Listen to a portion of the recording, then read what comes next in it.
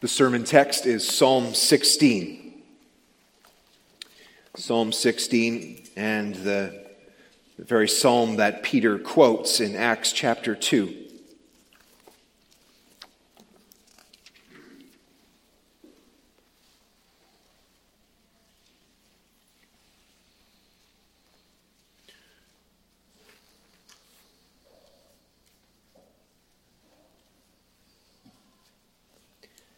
Psalm 16. Preserve me, O God, for in you I take refuge. I say to the Lord, you are my Lord. I have no good apart from you. As for the saints in the lands, they are the excellent ones in whom is all my delight. The sorrows of those who run after another God shall multiply. Their drink offerings of blood I will not pour out, or take their names on my lips. The Lord is my chosen portion and my cup. You hold my lot. The lines have fallen for me in pleasant places. Indeed, I have a beautiful inheritance. I bless the Lord who gives me counsel. In the night also my heart instructs me. I've set the Lord always before me, because he is at my right hand. I shall not be shaken. Therefore my heart is glad, and my whole being rejoices. My flesh also dwells secure, for you will not abandon my soul to Sheol, or let your Holy One see corruption. You make known to me the path of life. In your presence there is fullness of joy. At your right hands are pleasures forevermore.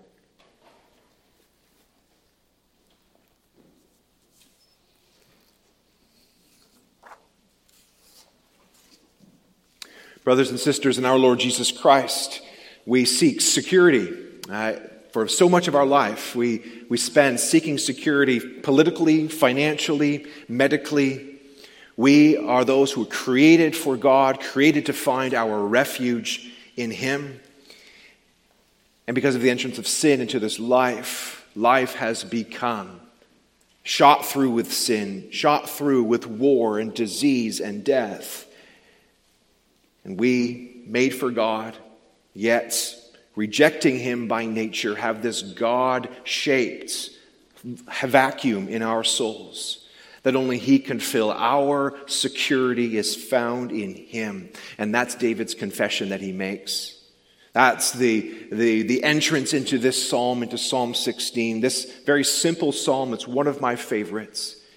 It's a simple gospel of finding our refuge in God, and regardless of what age we are, whether we're healthy or we're sick, whether we're young or old, whatever our station in life, this is good news for us, this refuge, this security that we find in God. And that's the simple theme for this psalm this afternoon, that the believer finds everlasting refuge in God. In verses 2 to 4, we see the commitment that we make. Then secondly, the contentment that we express, verses 5 through 8, contentment in the things that God has blessed us with, the things around us and the people He has placed in our lives. And then finally, the confidence that we possess.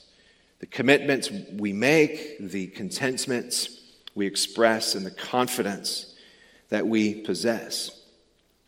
David begins where we must all begin. He has placed his refuge in the Lord. He is in some kind of danger, although it doesn't seem that with the sort of rest and calmness of the psalm, it doesn't seem like that danger is all that close or all that near to him. But he understands, he recognizes his weakness and his helplessness. He recognizes his need for God's preserving hand in his life. So he begins, preserve me, O God, for in you I take refuge. And then the rest of the psalm spills out of that. And the commitment that he makes, the commitment that we then make, is found in verses 2 to 4. It begins with, I say to the Lord, you are my Lord. I have no good apart from you. And this is a reminder that when we read the Psalms, And one of the primary reasons that we prioritize them in our worship when we sing is that when we read the Psalms, we're not only being instructed. God is not only speaking to us, but the Holy Spirit is speaking through us, giving us the words that we need so desperately, that we need to express our faith to God. To find the words when we are sad, to cry out to Him with lament. When we are happy and full of praise and thanksgiving, to find the words to express that. And when we see our weakness, to find the words to speak to God of our refuge, to remember again who He is for us and what we have in Him. And that's what David's doing. I said to the Lord, you are my Lord. I have no good apart from you. It's the commitment he makes. It's the commitments we are called to make. Because we don't always feel like this when we are in danger. In the past 2 years, I haven't always felt this way. I've wondered, where is our nation heading? Where are our religious freedoms going to be in the years to come? What kind of country will my children live in? And then I need to be reminded, I need to say again what is true. That's like Psalm 37. Fret not when evildoers seem to have the upper hand. Remember, don't forget that God is still the ruler yet. And so with this psalm, when you are in trouble, when you feel insecure, when you are feeling your helplessness and the dangers around you, hope in the Lord. Set your refuge in Him. And even when life is really good, and you are tempted to think that our refuge is here in the things of earth, because boy, we can feel that way too. This psalm instructs us, gives us words to say what we know to be true. I have no good apart from you. If I do not have God, I ultimately have nothing lasting. I have nothing that can truly be a refuge. There's nothing in this life, in terms of the things of earth, that we find refuge in, whether it's a house or a bank account or a mutual fund, whatever it is, an insurance package, nothing that we can find refuge in this life that can be a refuge for us in death. Death devours, conquers everything. So certainly when it comes to the fact that we will all die, 100% of us will die, we need to be reminded again, I have no good apart from you, God. And in fact, as we know, as the creator of the heavens and the earth, every good thing we possess in this life, and we'll consider that more in the second point, is ultimately from Him. The goodness we know in our daily lives is a reflection, a taste of His ultimate goodness. Apart from you, I have no good thing. And that's where we begin. We put our heart there. It's like when we come to worship, we don't necessarily always feel like worshiping and praising and giving thanks. But we do it not because we're faking it, but because we know this is true. I have no good apart from you, O God. And that follows up. That's the other side of this coin is, when we have no good apart from God, then we look to our brothers and sisters and acknowledge also our love for them. Verse 3, as for the saints in the lands, they are the excellent ones, in whom is all my delight. So our commitment to the Lord leads naturally to our commitment to His people. In the first epistle of John, the apostle says that if you truly love God, if you have genuine love for God, that must be accompanied by love for your brothers and sisters. If you do not love your brother or sister, he says, you cannot. You do not have the love of God in you. Those two are so intimately connected, so necessarily connected. Oh, we can see that connection taking place here. I have no good apart from God. Then guess what? His people, my people, His people are my excellent ones, in whom is all my delight. And one thing, again, I know we all get tired about talking about COVID-19, but if you look over the past 2 years, this has been tested. This has been a test for the Church of Jesus Christ. It's been a test for me and probably for you. amidst all the different opinions, when we hold them, and we may hold them strongly, but regardless of where we stand, can we say, have we been able to say, this does not define our unity. What defines our unity is what we have in Jesus Christ. We go underneath those things, and there we find who we are in Jesus Christ together. There is our love based. There is our unity. And the Bible is very realistic about the fact that this doesn't come naturally. Because in the Church of Jesus Christ, what brings us together is not common interests. You know, when people go to a hockey game, they're all there because they love hockey. And that's where they find their unity in that common interest. We find our unity in Christ. But as we do so, we are people with all kinds of different personalities and interests. And we rub each other the wrong way at times. And we're weird. We're a motley crew. All of us are, in some sense of the word, we're strange. And so to find unity, to love one another as God calls us to, well, the Bible is very realistic about it. Be patient. You have to bear with. It's going to take work. Forgive. Forgive as Christ forgave you, and so forth. And remember that in the new creation, as you look around today, these are the people you will be living with forever. And so we find God is we have no good apart from God. And as we find our goodness in Him, so we delight in His people. And in delighting in His people, we also say no then. No then to finding that kind of spiritual fellowship with the world. Of course, we must love our neighbor and be friendly to our neighbor and be in our communities. I think it's neat that you're worshiping here in this building in the middle of this community now. That's a good thing. But we don't find spiritual fellowship with the world. And so we confess with this psalm, the sorrows of those who run after another god shall multiply. Their drink offerings of blood I will not pour out or take their names on my lips. All of those political idols, those financial idols, whatever idol it is, they can't save us. And the sins that we are attracted to, those temptations that seek to draw us away, right? The devil gives all those glittering promises. But we know that in the end, anger and wrath and gossip and lust and whatever sin it is that we struggle with, they are not very forgiving. They only seek to consume us until there is nothing truly left of us. And so we begin there, our commitment.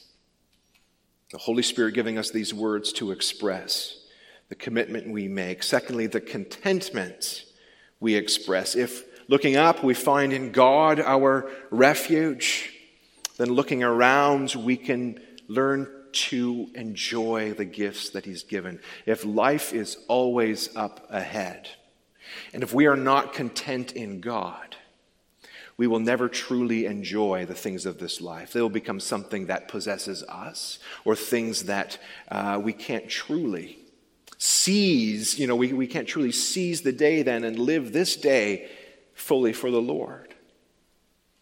So here's this contentment we express. The Lord is my chosen portion and my cup. Right? God is my supreme good. You hold my lot. The lines have fallen for me in pleasant places. Indeed, I have a beautiful inheritance. So here's this gift of contentment, looking around, saying, the people God has given to me, the stuff, the possessions that He has blessed me with. This is a beautiful inheritance. The language of the lines have fallen for me in pleasant places. This evokes imagery of coming into the promised land, and each tribe, each clan is waiting for God to apportion out the land allotted to them. And that's our station in life. We say, God, thank you. You've given me a beautiful inheritance.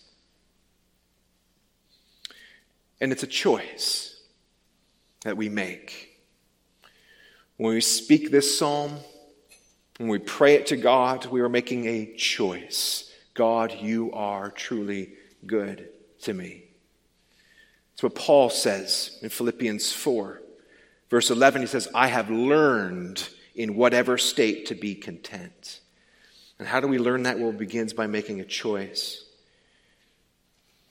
My wife and I have learned this nice phrase from Rosaria Butterfield. You may know her from books like The Secret Thoughts of an Unlikely Convert or The Gospel Comes with a House Key. But she writes, lower your expectations and choose joy. Lower your expectations and choose joy. And we like to do that. We like to use that phrase at Christmas time when our kids are opening up their presents. Lower your expectations and choose joy. If you think that whatever you're going to get today is going to make you happy, your expectations are going to be completely emptied. You're not going to find what you're looking for.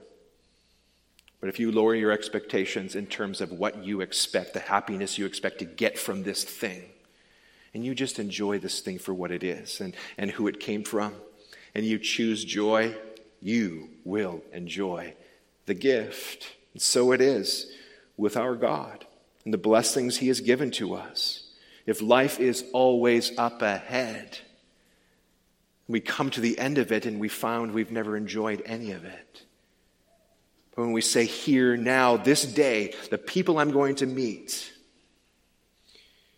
every moment that I'm going to spend, I now have this choice. I can seize this. And God can write the story of my life in such a way that I am living for him and enjoying the people around me and embracing every conversation that I have with them. Or I can miss it all because I've been waiting for it to happen, what I think will really make me happy to happen. But not only does David give thanks for God's goodness in the provisions of this life, he also gives thanks for God's counsel. Verse 7 and 8, I bless the Lord who gives me counsel. In the night also my heart instructs me. I have set the Lord always before me. Because he is at my right hand, I shall not be shaken. I bless the Lord who gives me counsel. Where does that counsel come? The Bible. And then he says, in the night, also my heart instructs me. And the word there has to do with ruminating, chewing on it. What is this? Except externally God gives us his word, his counsel. And internally by the power of the Spirit, we meditate upon that. We internalize that. David is saying, this is one of my greatest blessings, God, is your counsel. Now think of this. We probably have how many Bibles scattered around our houses in the English language, all kinds of different versions. Well, recently I read a biography of William Tyndale, and he literally gave his life to translate the Bible from Hebrew and Greek for the first time into the English language.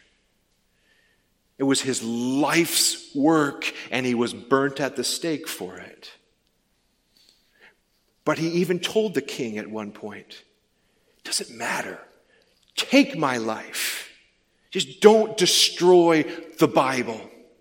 Let it go. Set it free to go across this nation. I'm expendable.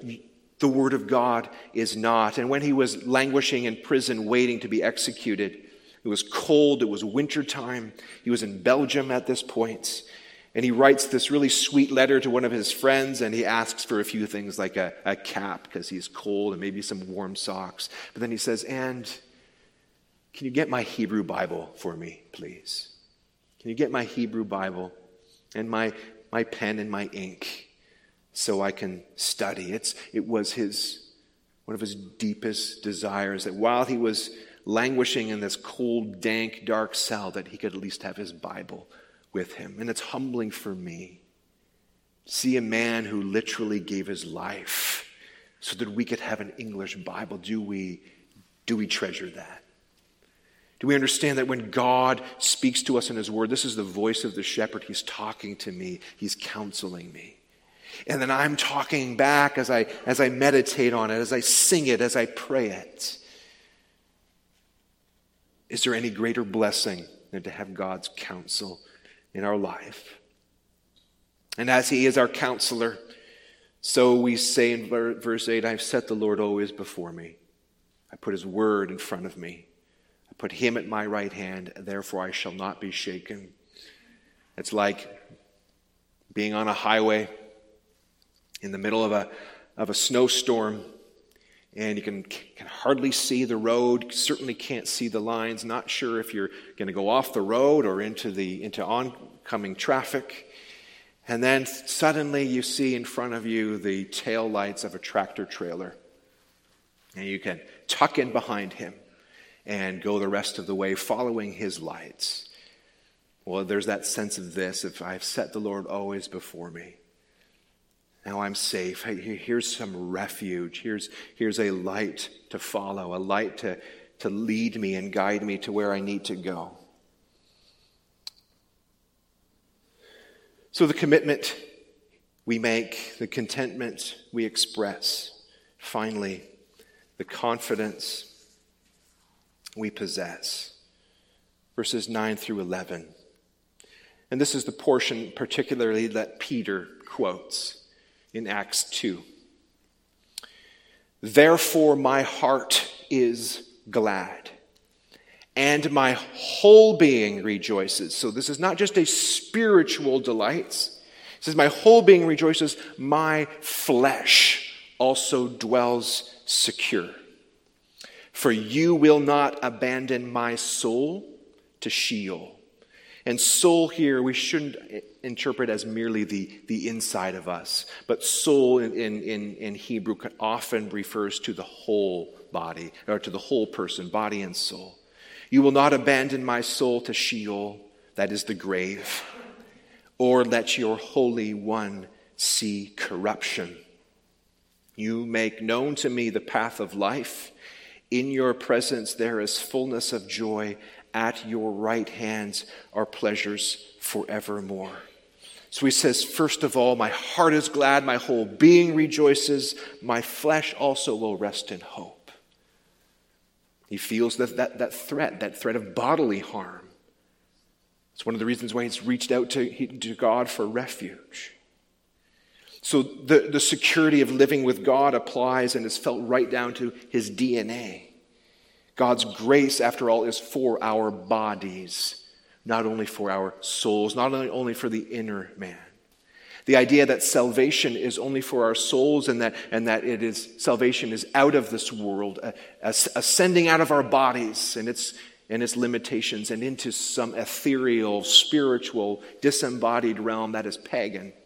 It is not Christian. It is not biblical. The worldview of salvation that we know from the Bible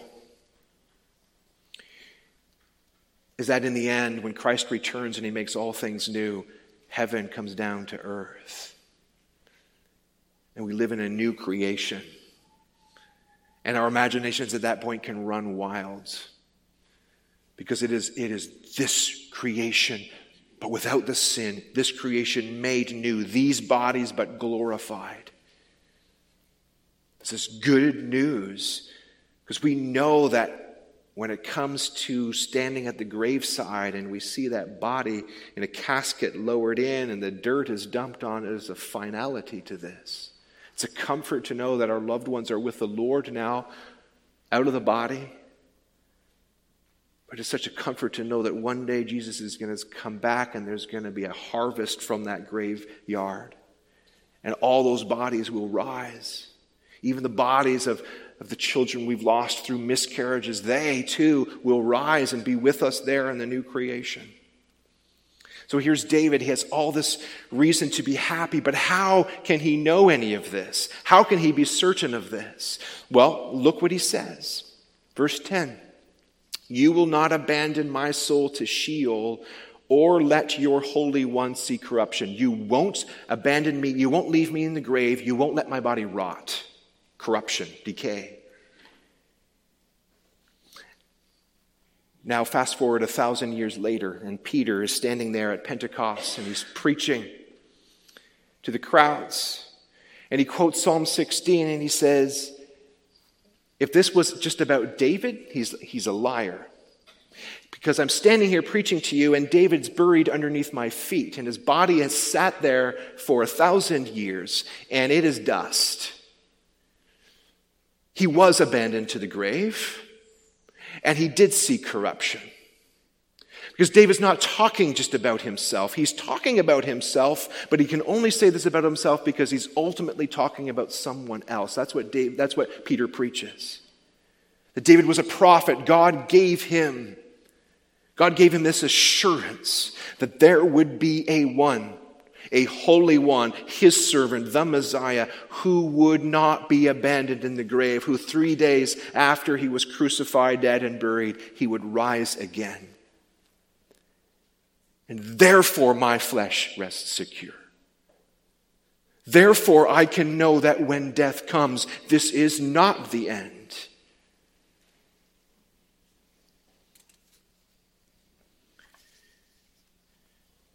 So what David is saying is that if God is our portion and delight here, he will be our refuge now and into eternity. But if he's not, if he doesn't mean much to us or anything, and if we are living for this world and we find our refuge here and we are mollycoddling our sins and protecting them, and we might look good on the outside and we may be going through the motions, but we don't really rest in this Savior, then what does it mean?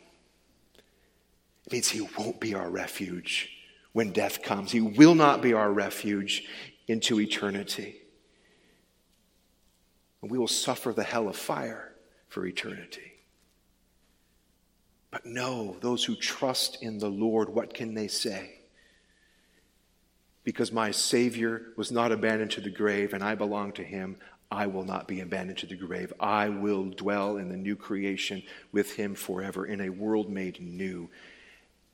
And what is that like? Well, verse 11. You make known to me the path of life. In your presence there is fullness of joy. At your right hand are pleasures forevermore. He's talking about heaven because he's speaking forevermore. Begins now, right? When we are filled with joy in God's presence now, when we set him apart, when we set him before us and at our right hand, and we choose him as our greatest joy, so he will be. But David is talking about something far beyond that. At your right hand are pleasures forevermore. I don't know how to take these words and make them any better than they are, except to say this. It's an illustration from our supper table at home, probably about, 6 years ago. My oldest daughter, as we were talking about heaven, she said, I don't really want to go to heaven, Dad. And I said, well, I think I understand, but tell me, why not? Well, because I like it here. I like to be, and this is what she said, I like to be home. And I said, well, that's wonderful that you like to be home, or I'm thankful for that, yet that you feel safe here and you feel there is refuge here. But think of it this way. At your right hand are pleasures forevermore. In your presence there is fullness of joy. David is saying, the Bible is saying, home is really, truly to be with God in the new creation forever. So what I told her was, think of it this way, the reason you like to be home now is because God is giving you a little taste here in this home of what it's like to be home with him forever in the new creation. So what gives you joy now here? That will just be so much greater when you get there. Eternal or pleasures at your right hand forevermore. You'd think of that, one of those moments in life when you said, I wish I could just camp out here, right here. This is good. That is not a cheap thrill, but a real joy. Maybe it's around a Thanksgiving table and your family's all together and everyone's getting along, and there's this sense of, this is good. This is so happy. Now you take whatever moment that is, take that and multiply that exponentially. And not in a way that has any limits. When we get to heaven, beyond that, when we get to the final state, the new creation, it's not like we just have more time to fill. It's not just more time to fill, it is more life to live, and we just keep on going deeper into that. And that joy grows and the joy never ends. At your right hand are pleasures forevermore. So make the Lord Jesus Christ your refuge. Make that commitment, and your heart will follow. Choose joy in what He's given you here and now, and do so in the hope of and in the expectation of the eternal pleasures that we will know with Him in the new creation together. Amen. Let's sing hymn number 36.